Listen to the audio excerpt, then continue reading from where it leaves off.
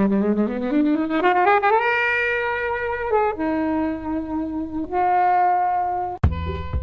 just felt like they were actually having sex. I mean, they were actually having sex. Well, the straight scene with Thomas near the start of the film is very full on. Totally. And, there's we see an erect penis. A penis shot, which is that. I mean, what certificate are you supposed to have for an erect penis shot? I think you have to be an 18. Okay. Yeah. Rated R in America. Okay. I thought it wasn't allowed. I thought it wasn't allowed. I wasn't. I was like, oh. We tried to pause on the erect penis as well, because we missed that. It is a very fleeting erect penis, it has to be said.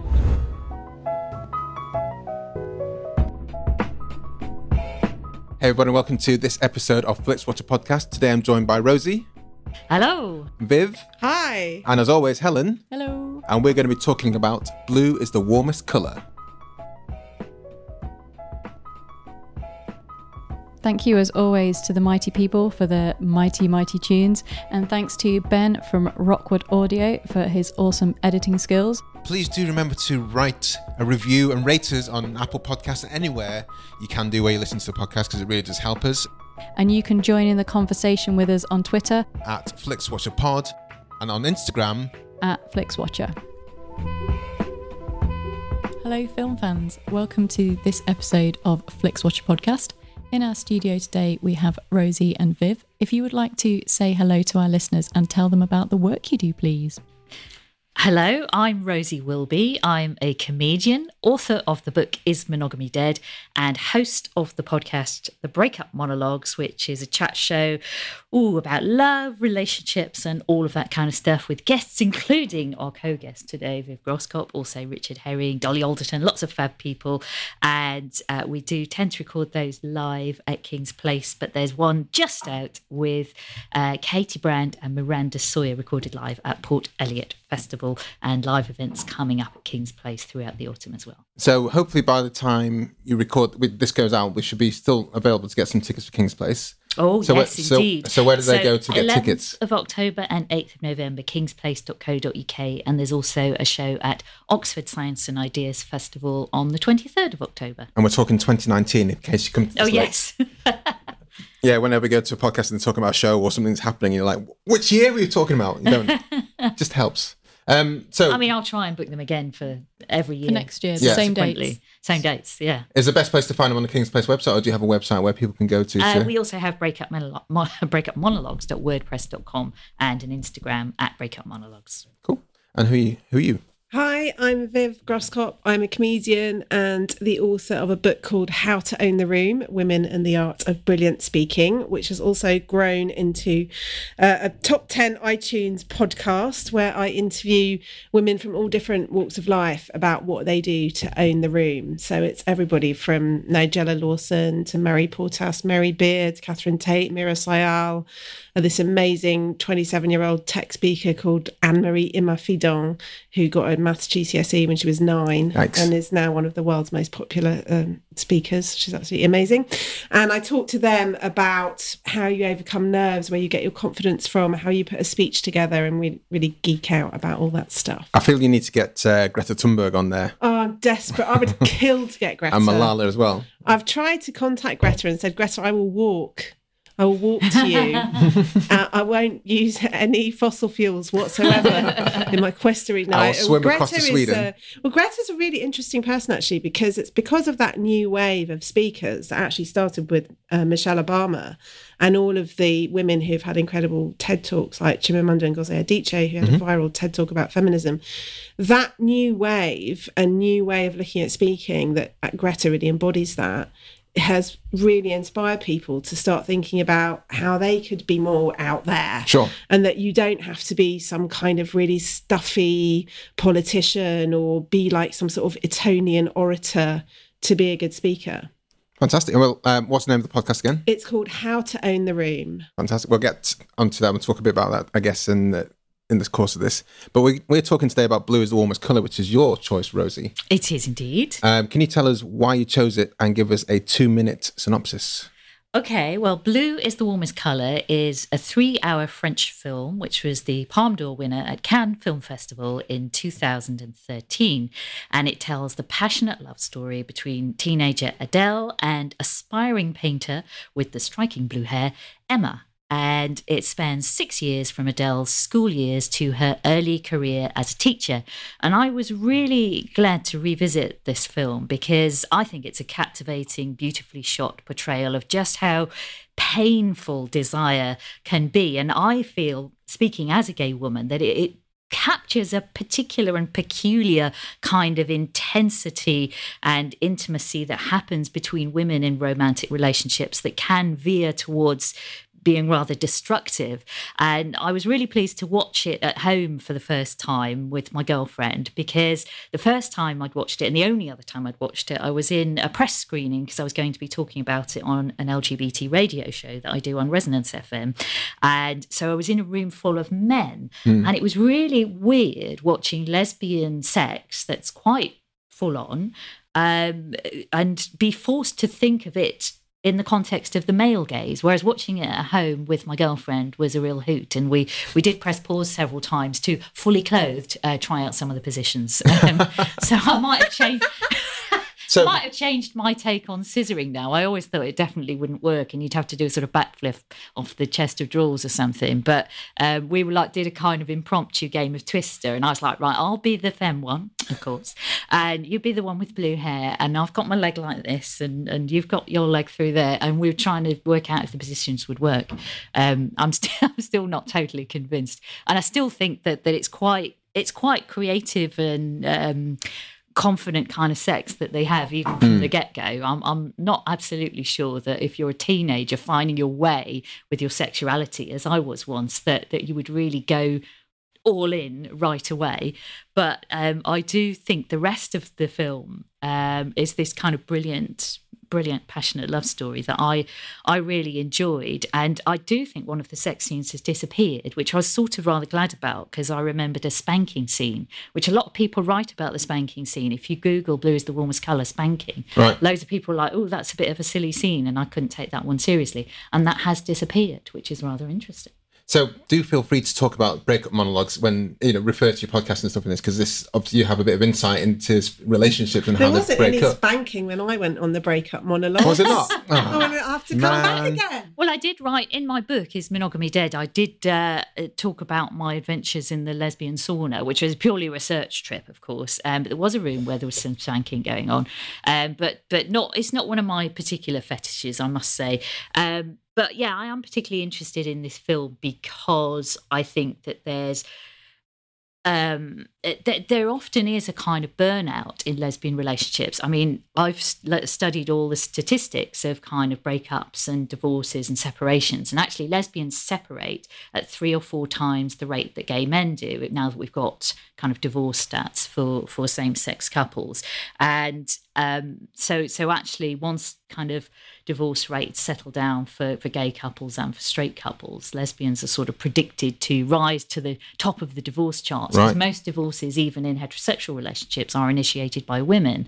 And there's kind of an unacknowledged romantic restlessness between women. And we tend to find it quite difficult to be long-term monogamous, even though in the short term we're quite monogamous, and lesbians tend to be quite serially monogamous. It's quite typical, this film, I think, in showing this very, very passionate connection that is almost immediate, that then kind of burns out when the two people haven't, it turns out, got perhaps all that much in common in their sort of worldviews, and then they kind of go their separate ways. But there's still a deep, intense connection, and many lesbians do kind of stay close with their exes because those connections, I think, for gay women often never die. And, I meet many older lesbians and have interviewed many of them for my work who say that, your best friend can be your ex-partner, but perhaps not if there's been such an intense sexual connection. That's tricky to navigate, I think. But I do love the scene in the cafe where it's a couple of years since they've seen each other, and Adele is clearly still deeply in love and very hurt and very upset. and Emma has to some extent moved on, and it's just heartbreaking. But I have been that woman in the cafe. You've been the Adele. You've been Adele in the cafe. Sorry, Adele in the cafe. Who did I say? No, you just said that woman. Oh, so that woman. Just make sure. I have been Adele in the cafe. Yes, crying and yeah, not over that person. Helen, what were your thoughts? So I saw this at the cinema when it came out back in 2013, and I loved it. I thought it was brilliant. There's just so many amazingly wonderful things about it. One of my favourite scenes is where just Adele is eating spaghetti. I just think it's a really brilliant sort of snapshot of a very ordinary life. And then obviously she meets Emma and everything changes and it becomes very vibrant and exciting. I think the two actors in it are amazing, and it's just a really colourful, honest film. However, obviously, the sort of stories that came out after it marred your opinion. Yeah, not marred my opinion, but watching it again, having heard all that, it was a little bit different. And then I was also reading that is it Julie Marrow, the source material was. Oh yes, that was a graphic novel, wasn't it? Yeah, she wasn't very happy that two straight actresses were the leads. She was sort of like, they have not found any lesbian actresses to play the parts. So when you hear things like that, you're a bit like, oh, but I did really enjoy this piece of art that is a fictional piece of work, but that it's kind of hard to separate how you feel about that with sort of the realities that go around it as well. I thought you were going to lead out with because Rosie led out with it's 3 hour long, and time for you tends to be a big problem for films, but you haven't commented on it so far. No, I mean, it is 3 hours long, but then it's six years of someone's life. Yeah. And it does go at a very slow pace, and you do get at the start of the film that you are hanging around with this teenage girl, and when they're talking with their friends and the very naive conversations that they're having about sex, it feels very real and very... You mean her friends when she's at school? Yeah, when she's at school. Sure. And then how she changes as a woman and what happens to her after the relationship ends as well. Viv, have you seen this before? I had not seen this film before, and I was very excited when Rosie said, because I thought we were going to be watching Three Colours Blue. The Kieslowski film, which fortunately I didn't watch. I actually looked up the right thing. And weirdly, this film kind of passed me by when it came out in 2013, because normally, I don't want to say I'd be on top of this kind of thing, but I would be on top of this kind of thing. So I was quite surprised that I hadn't seen it. And I came to it fairly open-minded. As soon as I saw vague premise of it, because I know Rosie as a friend, I thought it would have some lesbian action in it. But it was Rosie again. My preconception was that this was going to be about what it's like to be 16, 17, 18 and be trying to work out what your sexuality is, which very nominally and superficially it is. However, because there's so much more going on in this film and the background to it that Helen suggested, which is actually so much worse than you've said, and I'll go into that.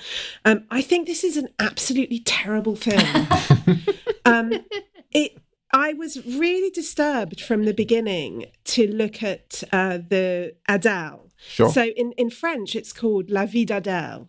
So the life of Adele. And Adele is chapters 1 and 2. Well, it's the name of the character, but it's also the name of the actress. It is, yes. And that in itself is always creepy, I think, right? And I looked at her and I was just watching her play this role. And it's the way that the director films it is fascinating, and that is what, I don't think this is art, I think it's soft porn, but if you think it's art, that's what makes it art, is how he gets right up when there's no sex going on, he gets right up in their face and captures every nuance of emotion, and that's very unusual. And as soon as I saw that, I just thought, that's so intrusive. How old is that girl? And I looked up and she was 17 during the filming. That's Adele Exarchopoulos, she was 17 and Léa Seydoux was 27. And although she is 17, she looks 13. It's very disturbing. And I already felt very uncomfortable about the level of intrusion even before the 13-minute sex scene. You timed it. Well, it is famously known as 13-minute sex scene. Is it? It's not 13 minutes in one go, though, is it? It's like, I think it's been. I think the sex scenes have been cut because they were much longer when I watched it the first time around. And I think something has been cut a little bit because the spanking is 16 minutes. I think originally in the maybe. Like 3 minutes of spanking is a bit too much for anybody, I think. Anyway, so the director, Abdelatif Kechiche, is I'm glad you've taken on the good names here. Well, Thank you. Yeah, I know. I'm happy to take those on. He has a very controversial reputation in French cinema, and this film really nailed, no pun intended, that reputation. He took 800 hours of film to get to this 3 hours. Yeah.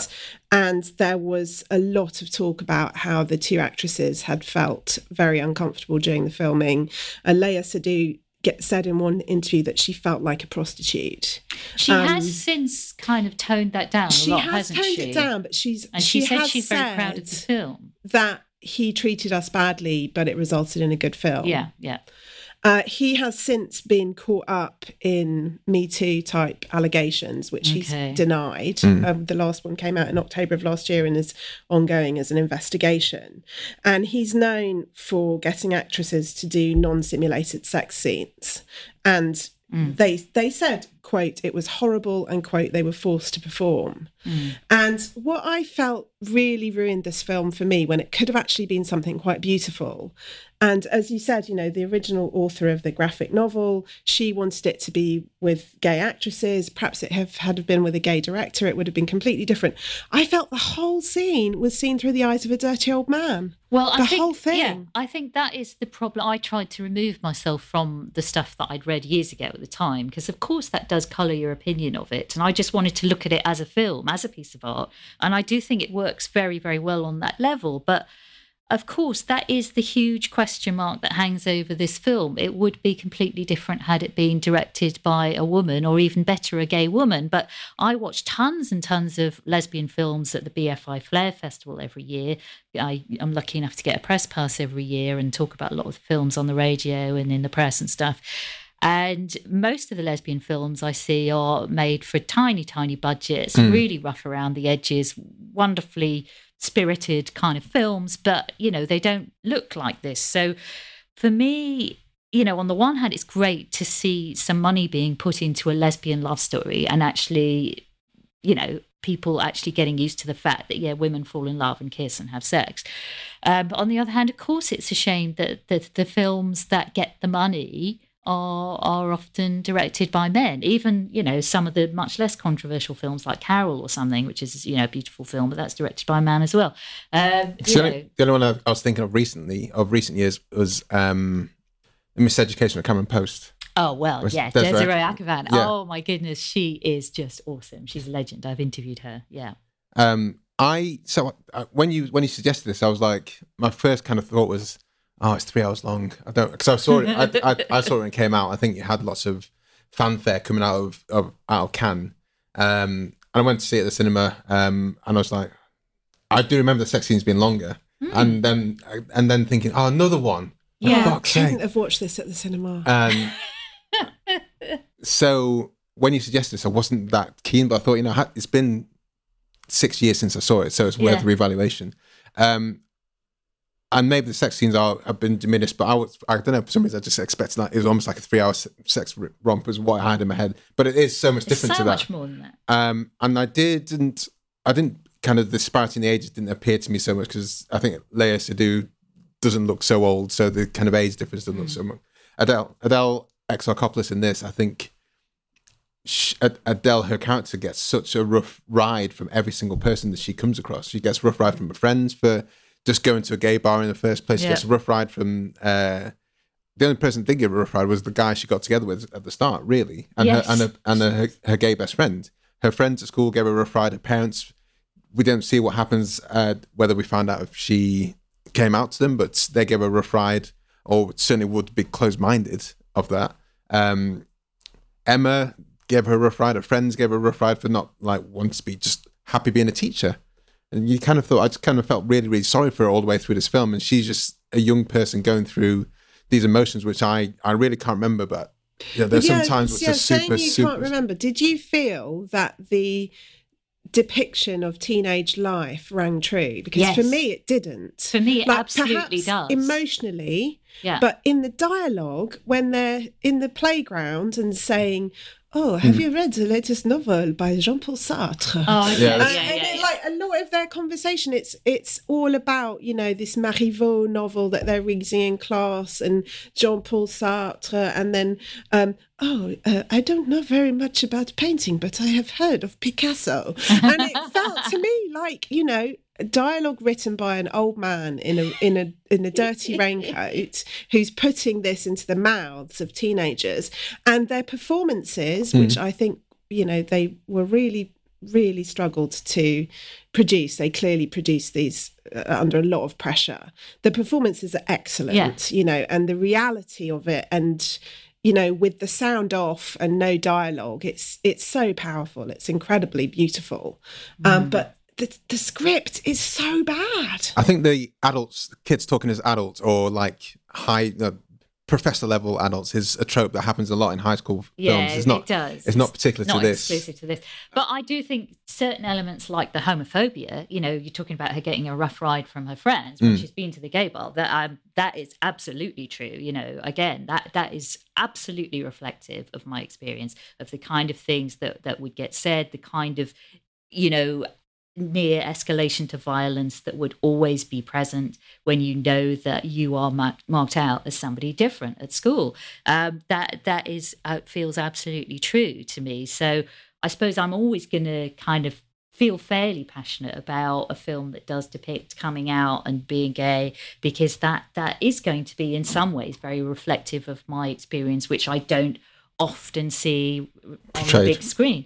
So I think it is authentic in many ways, and I think you're right, it's very beautiful. I mean, I particularly love the scene where they're kissing in the park and the sun is kind of flaring on the lens in between their faces. I just think it's beautiful cinematography, and perhaps the dialogue in places. The blue hair is extremely annoying also. Is it? I felt that in real life this character would not have blue hair. There's no need to give Léa Seydoux blue hair in order to match her eyes. What's going on with her eyebrows as well? That looks strange. There's something about her eyebrows that to me, the idea, it was a real fantasy of this older man who's thinking, there's going to be this 17-year-old girl, she's going to fall in love with this older girl, and she's going to have blue hair, and they're going to go for a picnic. I mean, it really was. I was cringing. I feel you need to do it in a French accent to get the blue hair. The source novel. For them. One thing that's quite interesting, you said, was it you, Helen, about the writer of the graphic novel saying she felt it should have been featured 2 lesbian actors. That's something I haven't really come across that kind of point of view before. I come across this discussion all the time. Well, the last 2-3 years, it's become a huge discussion. It's become a huge discussion, particularly around trans actors and trans roles. I think people are actors. I mean, obviously, we want to see gay, bi, trans actors, non-heteronormative actors getting a fair crack of the whip. Yeah. But I'd rather see them being stretched to play straight characters, actually. I think the lesbian actors I know that always get lesbian roles are a little bit hacked off with that. I mean, I present a radio show with Heather Peace, who's, TV actor, and she just always plays a lesbian ever since she was in Lip Service. And she's like, well, that's my lot now. No one thinks I can play straight. It's kind of ridiculous. What's the name of the actor who played Juno? Ellen Page. Yeah, Ellen Page. Because since she came out as lesbian, now more of her roles. She's the go-to lesbian. But she used to have like Inception. She has a fantastic role. Oh, brilliant role in that. That doesn't matter about her sexuality. But I've heard. I mean, we've talked about in the film The Fundamentals of Caring, where there's Craig Robertson who plays a disabled character. And couldn't that have been a disabled guy playing that role? But the kind of gay versus gay person playing a gay role. We haven't really had that. I've never come across that before, so it's quite interesting to kind of evaluate that a little bit, I think. I think with Blue is the warmest colour, the problem is it's the layering of it. You know, the director is problematic. The shoot was very problematic.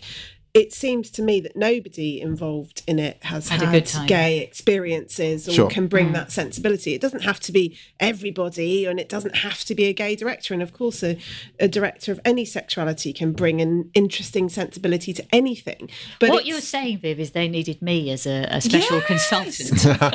scissoring consultant, Well, now fully they- That's what they needed. fully clothed. They have that Yeah, now fully with, clothed. with all with a lot of TV shows and films nowadays. They have like a sexuality consultant to make sure that everyone involved in it is comfortable in the I'd first love instance, to be a and also sexuality consultant. that things are portrayed on camera as they more realistic in those kind of Yeah. intimate situations, apart from just Well, straight yeah, out porn. not too realistic as well, because I just felt like they were actually having sex. I mean, they were actually having sex, and I don't want to think about the actors having to do that.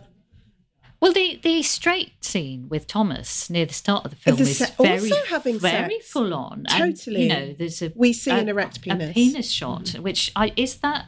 I mean, what certificate are you supposed to have for an erect penis shot? I think you have It's to an be an 18. 18. Yeah. Okay, Rated R in America. okay.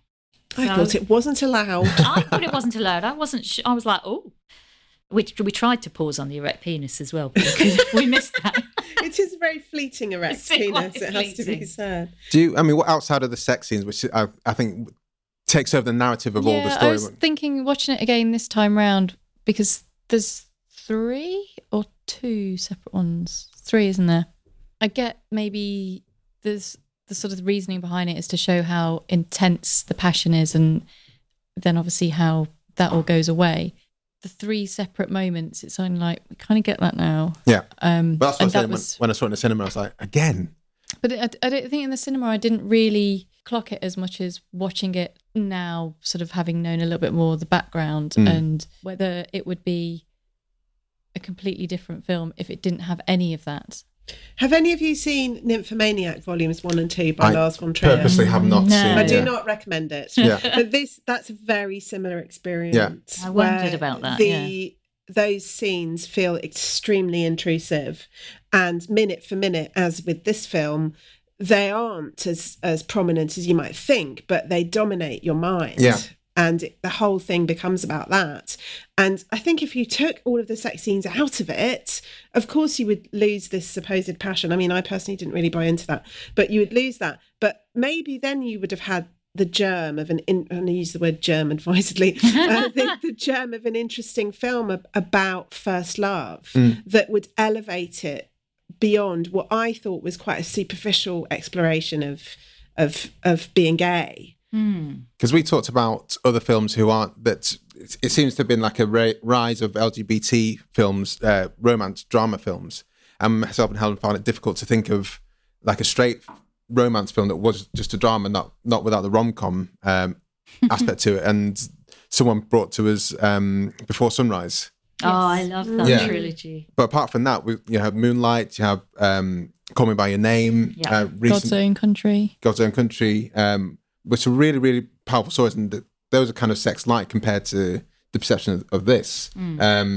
Carol and Yeah. what was the film I said before? Miseducation of Cameron Post. Although that's less a romance, it's more about. More about the coming out Yeah. kind of experience and homophobia. So I agree with you, Viv. I don't think you needed to, and Helen, I don't think you needed to have the up close nature of the sex scenes there to portray the passion and what happens between two people as they're going through this lifestyle. When I think of something like Sex Education, the TV series on Netflix, and how briefly extreme and explicit sex is portrayed there, very fragmentary ideas. It's more of an impression, Yeah. but they don't shy away from exactly what's going on, and it's very open and graphic in the discussion of it, and it's all kinds of different sexualities, and it feels a very intimate and honest depiction of what it is like to be a teenager, and it's got that tinge of comedy. Whereas this, I felt, was showing too much and with no sense of humour. And one of the things, and Rosie, you can tell about this because you have done this when you were a young teenage lesbian. There must be lots of humorous moments and silliness and laughing and awkwardness, and there was none of that. I guess so, but I think for don't a lot you have a bit of a laugh? This is it's a very French film, though. It's a very French film, but I think as a lesbian, you don't really have a laugh until you're in your 30s and 40s and you feel very comfortable. Obviously the world is changing, but I think it is a fairly universal experience for queer women, kind of beaten down by the double forces of homophobia and sexism. I'm sorry to get all gloomy about all this, but, actually my teenage years and my 20s were awful. They were pretty relentlessly bad. And I've had a brilliant time since I started comedy in my mid-30s, and that's saved my life, really. If I'm really being honest about this, I have a really fun and lovely life now. But probably up until my late 20s, I felt very excluded from the world and very isolated and very lonely. And I know that is a universal experience for tons and tons of gay women. So I think the sort of sadness, the intensity, the losing yourself in books and maybe talking in a slightly pretentious highbrow way about art is, when I first came to London, after I graduated, I did go to art exhibitions and did look at Picasso. And, I did kind of get into art because I wanted to sort of somehow see my pain reflected. So I don't think it is unrepresentative of that, the terrible burden of feeling that you're different to the rest of the people in your class at school or in your year at college and so on. I think it is quite tough. And I think things are changing, and we have much more open discussion about sexuality now, fortunately. But yeah, I think it is tough. And I think the thing for me this time watching it was, like I said before, that Adele just never seemed to have a smooth ride of it with anyone. And when, the first time going into a lesbian club, and everyone's like, "Oh, you're 15. You're just, what are you doing here? You've got no reason to be here." And what? But you want to be around people who are like you. Yeah, exactly. That's what you really, really want. But being rejected by the people who you want to be around, that must have been super tough. So she's super tough. Ostracized by her friends from school, admittedly after that scene. Yeah. But then while she was in the club, she was ostracized by the people in that bar with her. And then even when she is together with Emma, never really fitting in with Emma's friends. Yeah. It's you want to be a teacher. Oh. Yeah. You but I used think to be a teacher. sort of don't do it. The break, talking about the intensity of the sex scenes. For me, the other scene that stood out to me from the first time I'd seen it back in 2013 was the breakup scene. It's horrific. It's just snotty and cryy and Is this terrible. in the cafe, you mean? In the cafe. Sure. And I just think that scene is incredibly powerful. And probably more powerful than any of the sex scenes or anything that has gone before. But I really think that is a very visceral, I think it's one of the most kind of real and raw breakup scenes I've ever seen. Should we head over to the scores, guys? And Yeah. keep on obviously talking about this on the way through. Welcome to the FlixWatcher spreadsheet of dreams. All of the scores are out of 5. You may have decimal places if you wish, and we will start with you, Rosie, with the recommendability, please. Well, there are obviously some people. I wouldn't recommend it to my father or my girlfriend's mother, but I would recommend it to tons and tons of my friends who I know would enjoy this and find it really relatable. So I'd say 4. Viv. Oh, I'm just so I don't want to give a spoiler alert. I just want to give it 0 in all categories. That was my default. But having listened to, I knew that Rosie would have a very eloquent defence and that I would enjoy hearing what it's like to watch that film through her eyes. So in respect of that, I'm going to give it a 1.5. Bless you. That's quite a big jump from 0 to 1.5. Helen. So it's so tricky, this film, because I remember when I saw it, I was just blown away by it. I just thought they were great, and how, like, I'd never seen a film like that before, and I probably never will. I don't think there'll be anything like that. But then trying to kind of watch it now, and it's not just the way that he kind of treated those two actresses, but there's also stories about how he treated everyone else on set. Yeah. And it does make, when you're watching it, it does have that kind of effect a little bit. So it is kind of hard, but it is a really striking piece of filmmaking though. How does it compare to watching films of actors and directors who were caught up in the Me Too kind of thing now as well?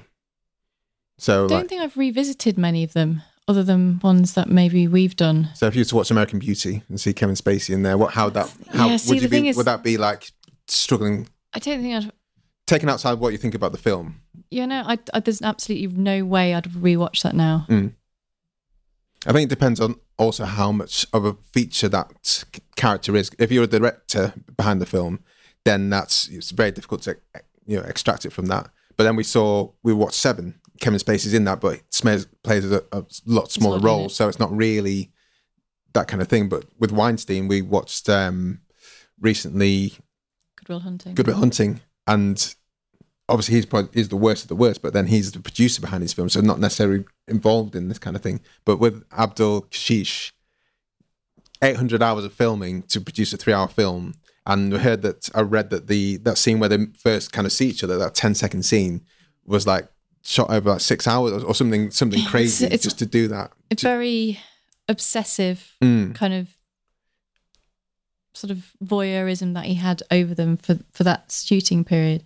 10 hours for 10 days to record those sex scenes. Yeah, and also it is very much the kind of like the male gaze, how the male viewer would want to watch the sex scenes, and the things that he's kind of picked out are very male things. Go on, give it a 0. Yeah, what's your score? The thing is, I can't give it a 0 because I think if you've never seen it and you're thinking that, oh, I've got an interest in seeing it, even if it's just because you want to see what a 13-minute sex scene is like, or because this is one of the films that I had probably seen Léa Seydoux in for the first time, and I really like her as an actress. So if I'd maybe not seen this, I might not have seen her other work, and I do think she's great. I think you would have seen her other work because it would have been in passing. I don't know, but I'm more now. Look out after for her. This, I was more likely to go, oh, I really like her. I will see that on the basis of her. So yeah, I'm gonna. It's really tricky. I'm gonna go for a 3.7. Oh, What? That was a long 3.7. Because you really have to think that interjected by myself. Thing is, had we recorded this, the week after I'd come out of the cinema, seeing it back in 2013, I would have given it a 5. Yeah.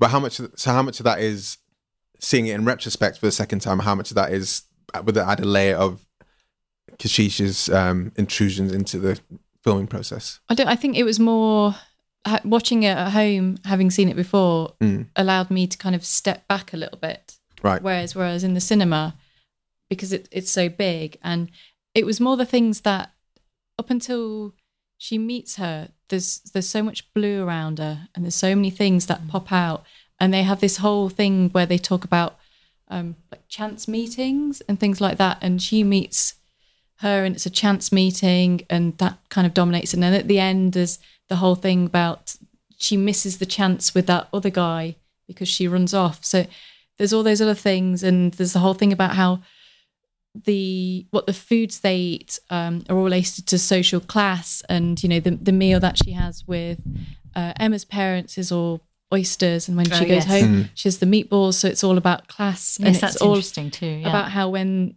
Emma dyes her hair natural, that's when the romance dies. So it's all those motifs, things that I really liked in the first time. Love all that. Yeah.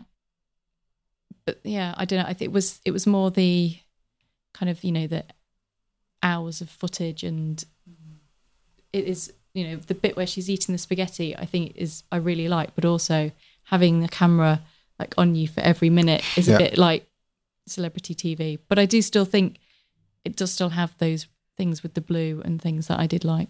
I'm going to go for 3.5 here.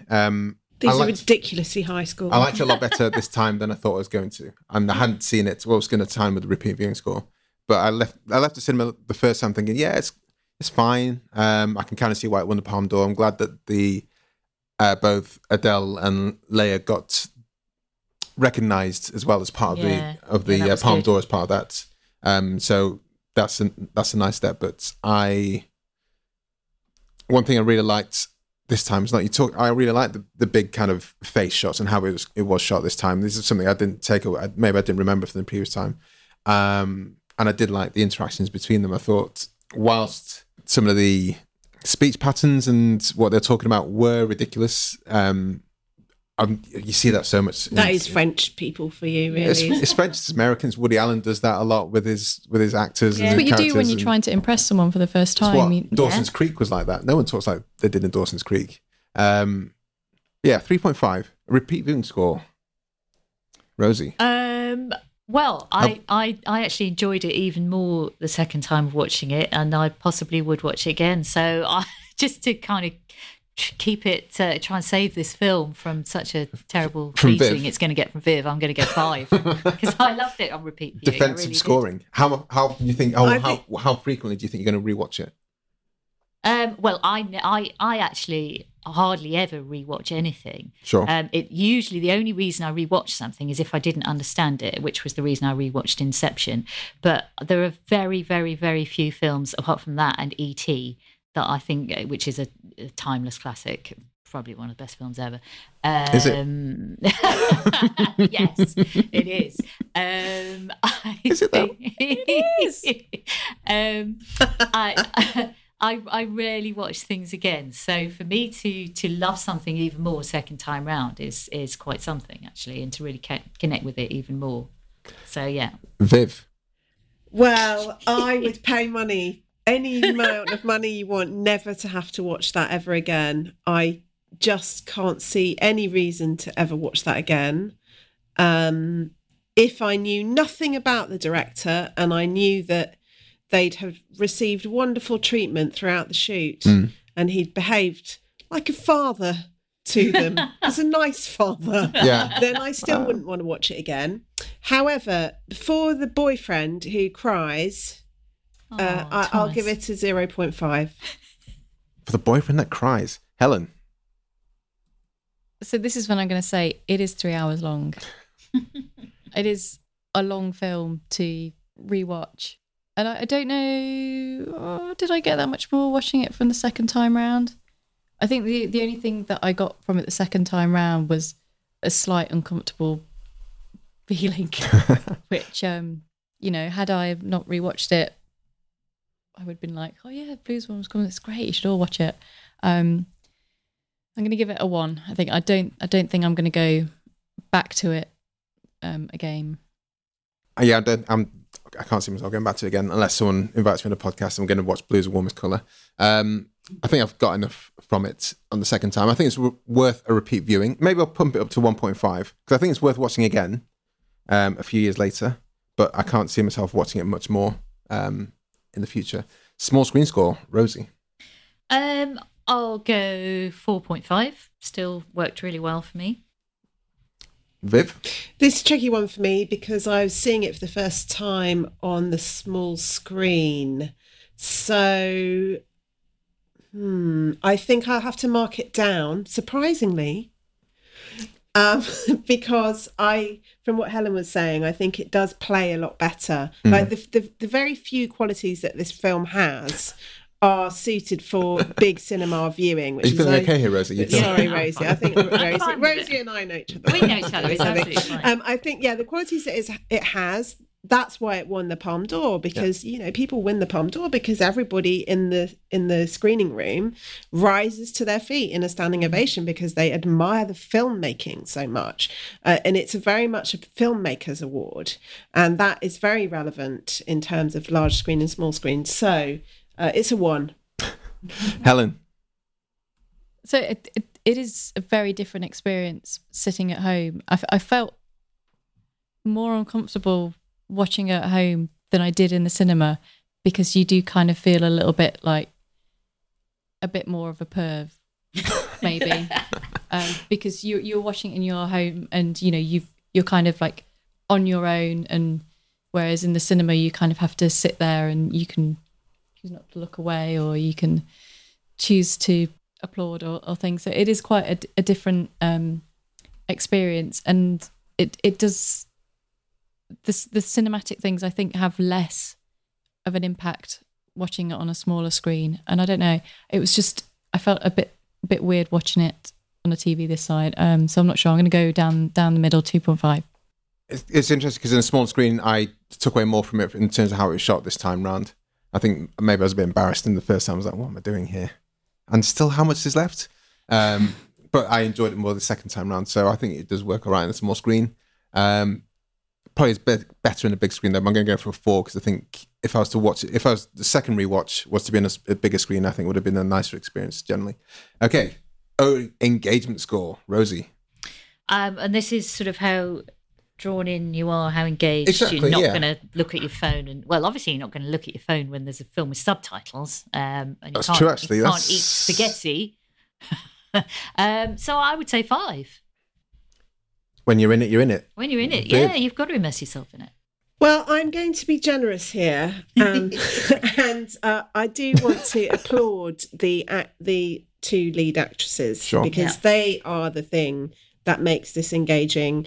And I think that because of it winning the Palme d'Or and this incredibly difficult shoot that they went through, this was a huge moment for both of their careers, and they need to receive a bit of a kudos for that. So 2.5. That's a massive. It is saying it was going to be a 0. Yeah. It's really Helen. built up. So if you weren't aware, yes, it is subtitled. So it is very hard to half-heartedly watch this film and still know what's going on. So even though I'd seen it before, if you're not listening properly to what they're saying, then you're just not going to get the film, and you're not going to get anything about them. So a 5. I think the subtitles, as much as I love them, it means that you have to be like switched on to watch it. And that for me meant I was like, oh, should I watch this tonight? Should I watch it tomorrow night? And in fact, I ended up watching that in 3 stints because I was sometimes a bit tired and I just kind of ducked out of it. So I'm going to go 2.5 here. I speak French and it's no better in French. Let you know that. But there is a really weird tick that Adele has. I don't know. I think a lot of the dialogue was improvised. And she says, whenever she has to evaluate anything, she always says, c'est trop bien. C'est trop bien. She says it about food. She says it about relationships. She says it about the way that somebody looks. C'est trop bien. It's too good. And that was one of the most interesting things about the entire film for me. Because it's a very interesting choice of words. Is that something And do it you think was might be always- particular to Lille? Where It was translated in the subtitles as "it's great," Yeah. and it doesn't really mean Okay. that. No. And It's a very sort of insecure thing to say, like it's almost too good. I do like watching subtitle films and seeing the difference in what is written versus what is Yes. actually said. And like, even when you don't understand the language, you're like, that's not what you said. Like in La Haine, there's one character called Asterix, but they called him Snoopy in the subtitles. Like, what the hell are you playing at? Just call him Asterix. Anyway, so that gives us the overall score of 2.98125, which I think is quite good considering Viv's outlook on it in the first place. But we always reach out to the guys on Twitter to get your opinion on it before we go into the record. We had a decent response from this. Rosie, do you want to take us with the first one?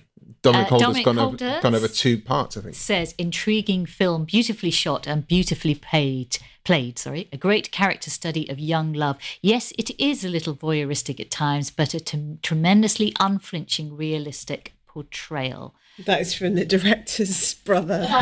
I'd give it 4. Brilliant films always lose 1 star from me if, despite their brilliance, I don't really have any burning desire to watch again. See also The Revenant as a completely different example.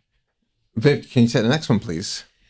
So the Contrarians say 4.5 out of 5 stars. Unflinching look at young love and young sex. Fantastic performances, heartbreaking story. Very interesting reuse of the word unflinching. And that idea of flinch, like it does make you want to flinch. I think that's really interesting. Helen, do you want to take the last one? So this is from Top Film Tip. Schoolgirl experiences emotionally astute and physically euphoric first love in oyster-eating raw romance. #blue is the warmest colour. Character-led, affecting bittersweet drama. And then we've got 4 scissors out of 5 blue dresses. Loving that. That's Ben, a former guest, and loves his language in tweets. That was a very slightly easier one to read. Yeah, sometimes they can be a bit more tongue twistery. Viv and Rosie, can you sign off by telling everyone where we can find you online? Just remind everyone where we can find your tickets and your books and your podcasts and everything like that. On Twitter at Rosie Wilby. I've got a book out called Is Monogamy Dead, which looks at relationships and love. And I did a whole survey asking what counts as cheating and that kind of thing, and what secrets couples keep from each other. 12 people confessed to secretly giving themselves the best portion of food, which was interesting. So find out all the results to my survey in the book. And the Breakup Monologues podcast is on all good podcast platforms, Spotify, iTunes, etc. There are 2 seasons out in full, and we've just started season 3. And kingsplace.co.uk is the place to go for tickets for the shows on 11th of October and 8th of November.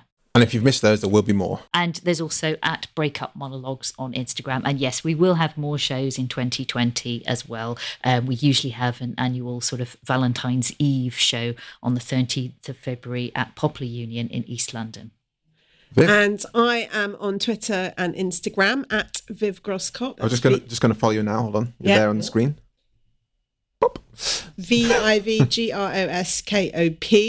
Rather strange name, meaning lively fat head for Yiddish fans out there. And my book is called How to Own the Room, Women and the Art of Brilliant Speaking. And on Instagram every day for 2019 and possibly for 2020, if I'm feeling bold enough, I showcase a room-owning woman, somebody who is really spectacular in the way that they communicate. And I do that every single day and analyse how they do that. And they're fully clothed and not scissoring. So if you want a break from something that makes your eyeballs tingle, come check out my Instagram. Has this been imprinted on your mind now for the past since you watched it? I'm quite traumatised. Right. Traumatised, right. Yeah. Traumatisée. C'est trop bien. Okay. Désolé, Viv. Thanks so much for coming on. Bye. Bye. Bye. Enjoyed this episode of FlixWatcher podcast? Why not leave us a 5-star review on iTunes? You can also follow us at FlixWatcherPod on Twitter, and we're at FlixWatcher on Instagram. Thanks as always to the mighty people for their mighty tunes, and Ben from Rockwood Audio for his awesome editing skills. If you're looking to get your podcast edited as sweet as this, get in touch with Ben, and that's Rockwood, ROKK Wood Audio. Tell them FlixWatcher sent you.